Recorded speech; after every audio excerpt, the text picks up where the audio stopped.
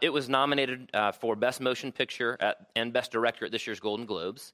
I read an article this morning that said that it's most likely going to be nominated for 10 different categories at the Oscars, right? And so it's definitely a film that the critics and the people are saying this is a great film, right, even though it's shock art. It's been nominated for Movie of the Year and won Movie of the Year in any number of different film societies. And so it's critically acclaimed, and it's being seen by a lot of people. So if it's being seen by a lot of people, we as Christians, I think, ought to understand what this movie is about. The other thing that's interesting about this movie, Mad Max Fury Road, it was directed and written by George Miller, who is a fantastic producer, a fantastic director, right? And what's interesting is this movie has been in production for 20 years. When he first wrote the movie and tried to put it out, he was 50 years old. That was 20 years ago. When it came out, he was actually 70. And so this is the product of a 70-year-old filmmaker. Now, one more little bit of information about this that I think is very interesting. If anybody can name the last 3 films or movies that George Miller produced and directed, I will give you a gift card to Starbucks. Can anybody raise your hand and tell me the last 3 movies that George Miller directed and produced? Anyone? Okay, again, this is shock art. These are the last 3 movies that he did. Okay, let's go to the next screen. He did Happy Feet and Happy Feet 2.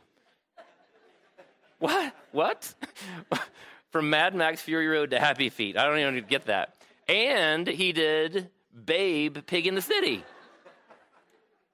What in the world? I don't know. Anyway, so just to let you know that this guy's got amazing range in his, in his producership. Anyway, so quick recap. The story of Mad Max is like so many other sort of post-apocalyptic movies, right? The world has been scorched, right? The earth is scorched. There's nothing green left because, there's been an atomic bomb or a nuclear bomb, and there's only a few people left on the earth. And those people that are left on the earth have strange growths and lots of tattoos. And, of course, they're riding around in awesome, automotive vehicles that have been completely, decked out, whatever. Anyway. And so in the midst of all of this sort of post-apocalyptic world, there's only a few people left.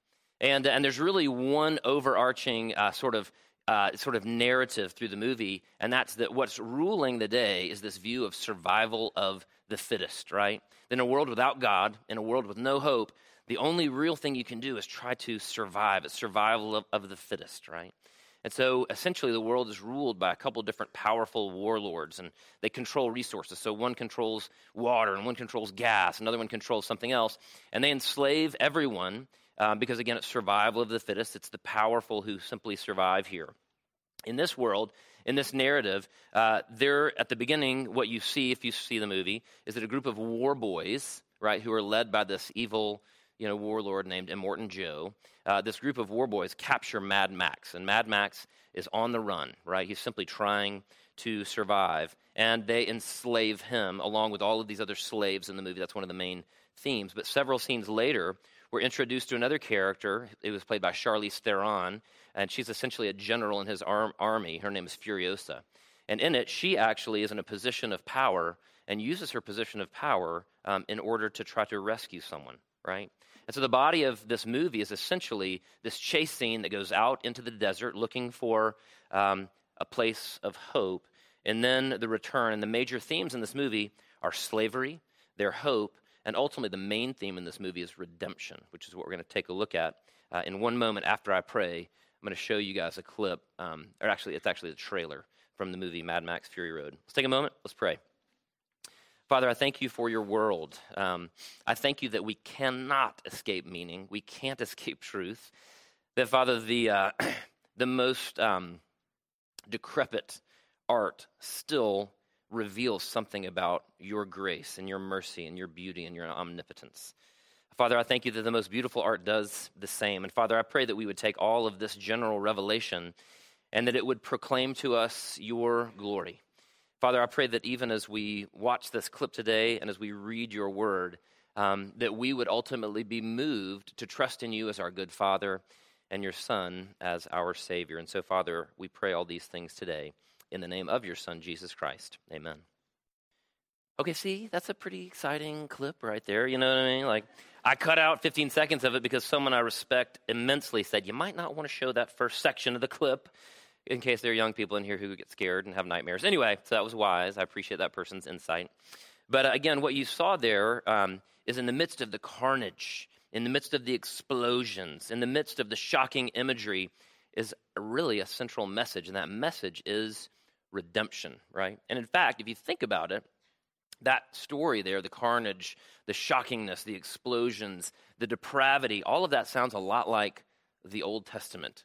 It really does, right? All you have to think about is Exodus and this picture of redemption. All you have to think about is Daniel and slavery, redemption. The book of Judges, every man's doing what's right in his own eyes, redemption. Think about the New Testament. Think about the Jews living under Roman rule, right? Under slavery, redemption, right? Everything looks bleak. It's simply survival of the fittest. And yet, each of those messages from the Old Testament and the New Testament point to the ultimate redemption, the deeper story of redemption, of us being bought out of the slavery of sin and brought back into a relationship with God, our Heavenly Father. Listen to Galatians chapter 3. Galatians chapter 3 is written by Paul, and this is a book of the Bible where the central message is really this idea of grace, this idea of justification and redemption, being bought back. Verse 10, "For all who rely on the works of the law are under a curse. As it is written, cursed is everyone who does not continue to do everything written in the book of the law. Clearly, no one who relies on the law is justified before God, because the righteous will live by faith. The law is not based on faith. On the contrary, it says the person who does these things will or must live by them." Got to do it all. Got to keep everything perfectly. Verse 13, "Christ redeemed us from the curse of the law by becoming a curse for us. For it is written, cursed is everyone who is hung on a tree. He redeemed us in order that the blessing given to Abraham," we'll talk about that in a minute, "might come to the Gentiles," that's us, "through Jesus Christ, so that by faith we might receive the promise of the Spirit." See that? Redemption. This morning in all of the elements done by Ryan and by David Slade, this redemption. It's this biblical message of redemption. It's one of the clearest messages in all of Scripture. In some respects, it's what Scripture's all about, right? So let me tell you this really quickly. The Heidelberg Catechism has these three great questions. And one of the first questions that it asks us is, what is my sin and misery? And so when we read Scripture, whether it's Galatians chapter 3 or Exodus chapter 14, we're to ask these three questions. The first one is, what's my sin and misery? Or what sin and misery do I see in this passage of Scripture? Why is the Scripture talking to me? What's my brokenness that the Scripture is addressing? What's my sin and misery? And here's what we see in chapter 10, is we see the sin and misery for each of us in Galatians chapter 3 is that we're tormented by our failures. We're tormented by our failures. Listen to verse 10. Verse 10 says this, "For all who rely on the works of the law are under a curse," right? You're under a curse. "As it is written, cursed is everyone who does not continue to do everything written in the book of the law," right? In other words, you're cursed unless you do it all, right? You're cursed unless you do it perfectly. You're cursed if you mess up in one little place at one little point in your life. And so when we read these phrases, works of the law and book of the law, each are surely really hearkening back to the Ten Commandments. You guys are familiar with the Ten Commandments from Exodus 20, Deuteronomy chapter 5. And essentially, Jesus in the New Testament is talking about the book of the law. And what he says is this. He says, the summary of the Ten Commandments is love the Lord your God with all your heart, mind, soul, and strength, and love your neighbor as yourself, right? That's what the law is all about. And so part of what Galatians chapter 3 is talking about is it's basically saying, if you've failed to love the Lord your God with all your heart, mind, soul, and strength, you're cursed. Guess what? Nobody in this room loves God with all their heart, mind, soul, and strength. I'm a professional Christian. It's what I do, right? I know for a fact that I don't come close to loving the Lord my God with all my heart, mind, soul, and strength. And I know you don't either, right? And the second half of the Ten Commandments is this idea of loving your neighbor as yourself. It's what Jesus says is the second half of the Ten Commandments. Guess what? You don't do that either. You've all failed miserably. You haven't come close. You're under a curse apart from Jesus, right? And so am I. If you're under the law, you're under that curse. If you're honest, we have to admit that we failed miserably and that ultimately obeying these commandments is impossible, okay? obeying those commandments, the book of the law, the curse of the law, is that it's impossible. And honestly, if we're truly honest with ourselves and honest with other people, we've got to admit that our default mode, your default mode, my default mode, is to use the works of the law, for the purpose of self-redemption. That's what we're really ultimately doing, is we try to keep the law. We try to obey the works of the law. And what we're trying to do is we're trying to redeem ourselves. Guess what? When you do that, you're haunted by your failure, right? You either try to cope with it and cover it up in method A, B, or C, right? Or you're just destroyed by the guilt of it, but you're haunted by the failure of self-redemption. What's interesting is in this story, Mad Max Fury Road, there are three sort of main protagonists, okay? And the first one is Furiosa. We're going to talk about her in a minute. Then there's a character named Nux. We'll talk about him in a second. And then Max, right? Each of them sort of is a picture of the failure of self-redemption. And so Max, at this one scene, is speaking to Furiosa. Here she is. And they're riding through the desert in this giant war machine. And they've rescued these people who were in slavery. And Mad Max turns to Furiosa, and he says, "What about you? What are you looking for?" And she says, "Redemption." And then she looks out the window with this faraway look on her face, and it's evident that there's been some deep and massive failure in her life, and she's trying to make up for it by rescuing these slaves. She's trying to take them to this place of hope, sort of an Edenic reference called the green place. And when they get there, it's gone. It's disappeared, and she's failed once again at redemption. It drives her, right? Then there's the character Nux. He's this incredibly dermatologically scarred human being here. Again, this is post-apocalyptic. He said he has radiation eating at him. Anyway, and so Nux is this little character. He starts off the movie as a bad guy. And as the movie progresses, we see that what he's ultimately striving for is self-redemption, right? He's trying to save himself. He's trying to buy himself out of his failure. There's one scene in the movie after he's failed miserably 3 times, overtly, publicly, and he's talking to one of the slave girls whose name is Capable in the movie. They basically have this next dialogue. It says this. She asks him, "What are you doing here?" And he is sobbing. He's crying. He says, "He saw it. He saw it all." He's speaking of Immortan Joe, the guy that has the power to send him to Valhalla in the course of this movie. And he begins banging his head on the floor. And she says, "Stop it, stop it." And he says, Nux says to her, he says, "3 times the gates were open to me. 3 times the gates were open to me." And she says, "What gates?" He says, "I was awaited in Valhalla. They were calling my name. I should be walking with the Immortan or feasting with the heroes of our time." In other words, what he's saying is, I had 3 opportunities to redeem myself, 3 opportunities for self-redemption, and I failed, right? And he's haunted by the failure of his attempt to redeem himself. It's impossible, right? The last character we see here is Mad Max, all of them with the same theme, the failure of self-redemption. The opening sort of scene of the movie begins with this dialogue. It says this. It says, "My name is Max. My world is fire and blood. Once I was a cop, a road warrior searching for a righteous cause. As the world fell, each of us in our own way was broken. It was hard to know who was more crazy, me or everyone else. Here they come again, worming their way into the black matter of my brain. I told myself, they can't touch me. They're all dead."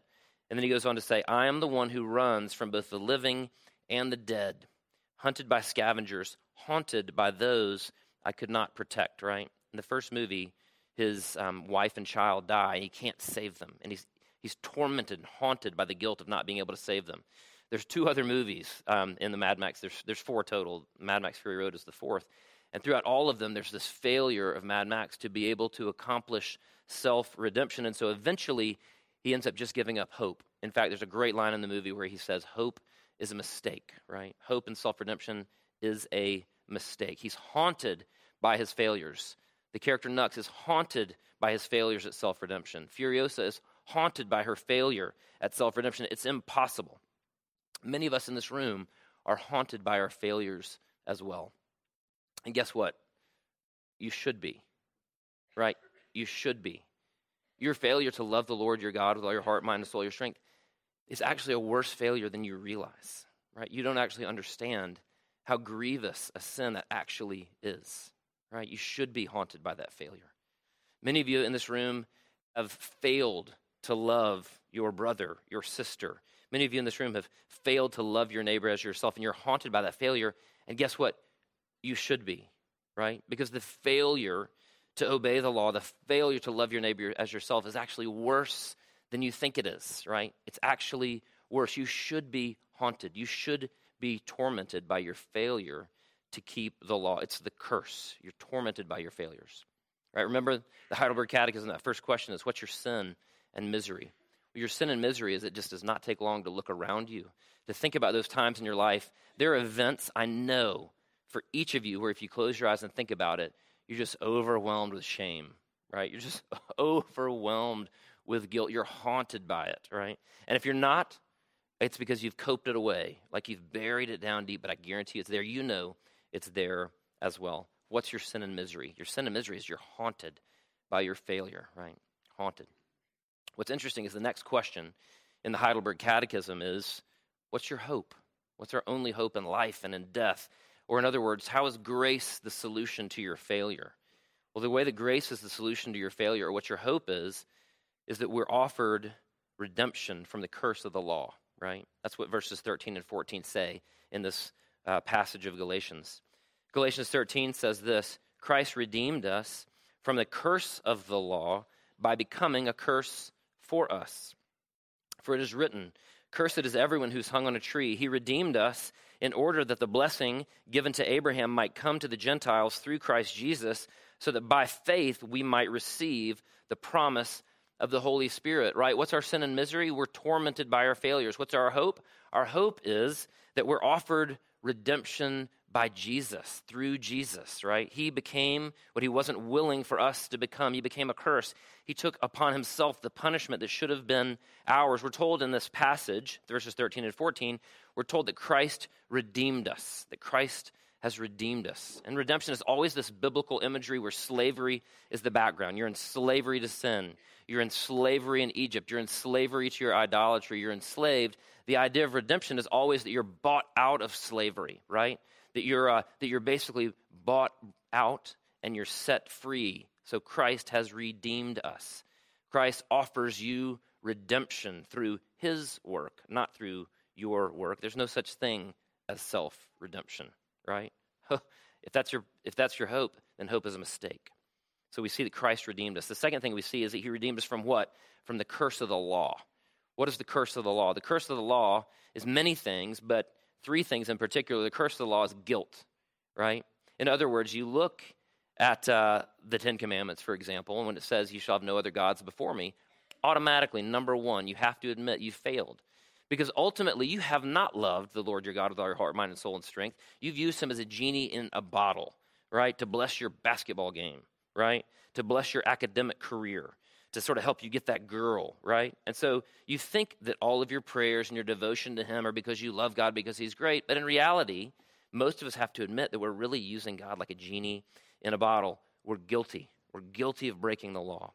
And so the curse of the law is guilt. It's also death, right? The curse of the law is that not only physical death, but it's spiritual death. And ultimately, the curse of the law is separation from God, right? It's the story of Eden, right? It's the story of being cast out and not having access to God. We were created to walk with God in the Garden of Eden, to have a relationship with him. The curse of sin, the curse of the laws, we're separated from God. Listen to Wendell Berry. Some of you guys are familiar with Wendell Berry. This is from his book, The Art of the Commonplace. Wendell Berry, who is most well known for sort of the physical redemption of the world, says this. He says, I take literally the statement in the Gospel of John that God loves the world. I believe that the world is created and approved by love, that it subsists, coheres, and endures by love, and that insofar as it is redeemable, it can be redeemed only by love. In other words, the story of redemption isn't just individual, but it's the redemption of the world. He goes on to say, I believe that divine love, incarnate and indwelling in the world, summons the world always towards wholeness, which ultimately is reconciliation and atonement with God. So here's the guy whose entire theme of his writings is about the redemption of the world. And he says, but ultimate redemption, the truest redemption, is being brought back into a relationship with God. And so we're saved from the curse, ultimately to a relationship with God. That's what this passage that we read a minute ago, verses 13 and 14 said. It talked about how we're granted the blessing of Abraham, right? And we're granted or promised the Spirit. The blessing of Abraham, do you guys remember what the blessing of Abraham was? It's, I will be your God and you'll be my people, right? Like the whole cast out of Eden thing is going to be undone. I'm going to bring you back into a relationship with me, right? And not only that, but the promise of the Spirit, no longer does the Spirit live in the temple. No longer does the Spirit live in the tabernacle, but rather 1 Corinthians makes it clear that now our bodies are the temple of the Holy Spirit. In other words, what God is promising, sort of the redemption from the curse of the law, is I'll be your God, you'll be my daughter, right? I'll be your God, you'll be my son. And not only that, but I'll live with you. I'll be with you. And all of this is by grace, right? God doesn't love you because you're beautiful. God makes you beautiful because he loves you, right? So in this movie, again, back to Mad Max, there's the character Furiosa. And if there is a Christ figure in the movie, it is her. It's Charlize Theron's character. And the reason that she is partially a Christ figure is because she is part of Immortan Joe's army, right? She's essentially a general in his army, and she has a position of power. She has a position of privilege. She could simply keep on riding it out and benefit from all the privileges of her position, but she risks her position in order to save these 5 concubines, these slaves, in order to rescue them, even though it might cost her her life, right? She risks it all so that she might save them, even though it might risk her her life. And of course, what Furiosa did impurely and imperfectly in the movie, Jesus did perfectly. Jesus did purely. Mark 10:45 tells us this. Jesus tells us this. He says, "For even the Son of Man came not to be served, but to serve, and to give his life as a ransom for many." Right? Jesus didn't have anything to gain personally. He had everything to lose, right? Furiosa knew that she might die. She knew she might die. But Jesus came knowing that he would die. Does that make sense? Jesus came to redeem you from the curse of the law, knowing that it would cost him his life. What's our sin and misery? What's our hope? Ultimately, what's our response to this grace? What's our response? That's the third question the Heidelberg Catechism teaches us. And our response is that we simply have faith in our hero, trust in him. Listen to verses 11 and 14. "Clearly, no one who relies on the law is justified before God, because the righteous will live by faith." You can't uphold the commandments, right? You can't uphold the book of the law. You can't do it perfectly, right? You can't be justified by God using the law, right? You can't self-redeem, right? That doesn't work. It's a failing proposition. It's by faith. Verse 14, "He, that is Jesus, redeemed us in order that the blessing given to Abraham might come to the Gentiles through Christ Jesus, so that by faith we might receive the promise of the Spirit." And so essentially this entire movie, Mad Max, is a story of the failure of self-redemption. Mad Max, Nux, Furiosa, all of these characters, all of their attempts at self-redemption have failed over and over and over again. And guess what? In the end, they quit hoping, which is the right response, right? It's the right response for Pharisees. It's the right response for moralists. That's most of us in this room. The right response for all of us is ultimately to give up. That's why Mad Max says, hope is a mistake, right? There's this great scene where they've gone all the way out into the desert and the green place is destroyed. It's no longer there. Eden is destroyed. And Max talks to Furiosa and he says, hope is a mistake, right? And the same thing is true of self-redemption in the Christian life. Paul in this passage is saying the same thing, right? He's saying, if you're trying self-redemption, if that's been the way you've tried to sort of be right with God, you should give up, because hope and self-redemption is a mistake. So what do we do? The answer is always the same. The answer is always the same from the beginning of Genesis to the end of Revelation, and the answer is always faith. It's by faith. It's by trusting in Jesus as our Redeemer that we are ultimately saved, redeemed.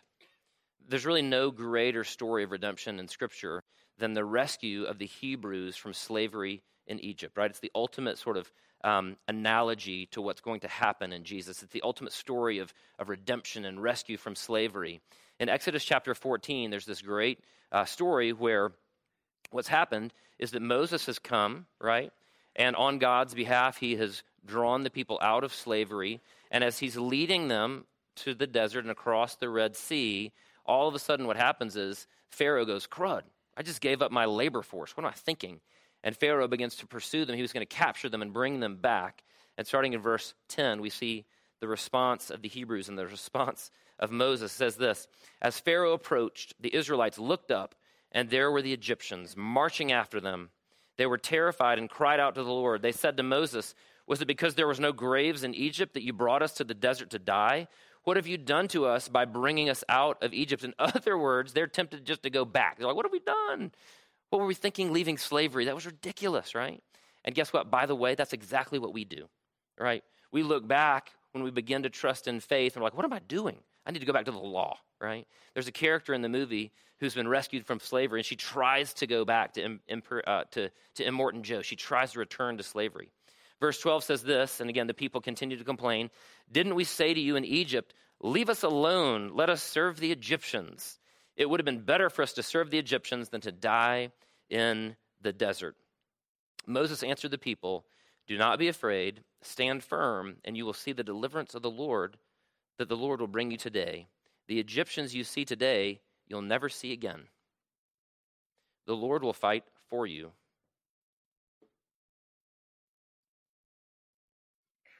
You need only to be still. So what's our response to this grace? Is it to go back to the law? Is it to go back and try to continue to try to redeem ourselves, right? To work harder? I'm going to go out and share the gospel with some people, right? I'm going to go give some money to some poor people. I'm going to go do some stuff. I'm going to be good. I'm going to try to redeem myself. What is your response? Your response is to remember that the Lord will fight for you. The Lord has fought for you, right? You need only to be still. This morning, we have the opportunity to celebrate the Lord's Supper. You know, on the right-hand side of the room, we've got bread and wine. On the left-hand side of the room, we've got grape juice and bread. And the Lord's Supper is nothing if not a reminder that God has fought for you, right? In the person of Jesus, he conquered your enemies. You'll never see them again, right? You'll never see them again. There's no more guilt for you if you trust in Christ. There's no more shame if you trust in Christ. Though you may physically die, you will rise again from the dead. God has conquered your enemies through Jesus. You need only to be still and trust by faith in the accomplished work of Christ on your behalf. I'm going to read the words of institution in just a moment, and then I'm going to pray, and then I'm going to let you receive the Lord's Supper. And as you do so, I want you to think about this, and I want you to think about the declaration of the Lord's Supper. The declaration of the Lord's Supper is where God says, I have redeemed you. I have called you by name, right? I have made your record perfect. Because what God has done is he took the perfect record of Jesus and he gave it to you. And he took your record of being haunted by your failures and he placed it upon Jesus, and he punished Jesus in your place, conquering sin and death, taking away the curse of the law for you. So whether you feel like it or not, when God looks at you, he sees you as perfect. When God looks at you, he sees you as completely innocent. He has made your record perfect, not only for your past, but also for your present, and even for your future by faith. I'm going to read the words of institution, I'll pray, and then I'll let you receive the message of redemption communicated through the Lord's Supper. For I received from the Lord what I also passed on to you. The Lord Jesus, on the night he was betrayed, took bread, and when he had given thanks, he broke it and said, this is my body, which is for you. Do this in remembrance of me. In the same way, after supper, he took the cup, saying, this cup is the new covenant in my blood. Do this whenever you drink it in remembrance of me. For whenever you eat this bread and drink this cup, you proclaim the Lord's death until he comes. Let's take a moment. Let's pray. Father, I pray that through the power of your Spirit, that you would proclaim deafeningly to me, to the young people in this room, to the seasoned Christians in this room, even, Father, to those people in this room who don't know you. I pray that the proclamation of your redemption of us in Jesus, that it would be deafening.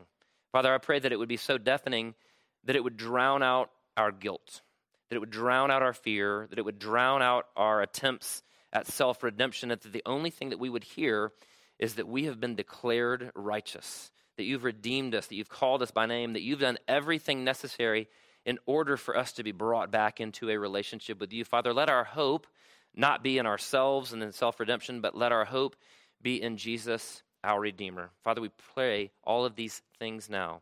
In Jesus' name, amen. Amen. Father, I pray that we would believe in your amazing love. In Jesus' name we pray, amen. Receive now the benediction. The Lord bless you and keep you. The Lord make his face to shine upon you and be gracious to you. The Lord turn his face towards you, and may he give you his peace. Amen.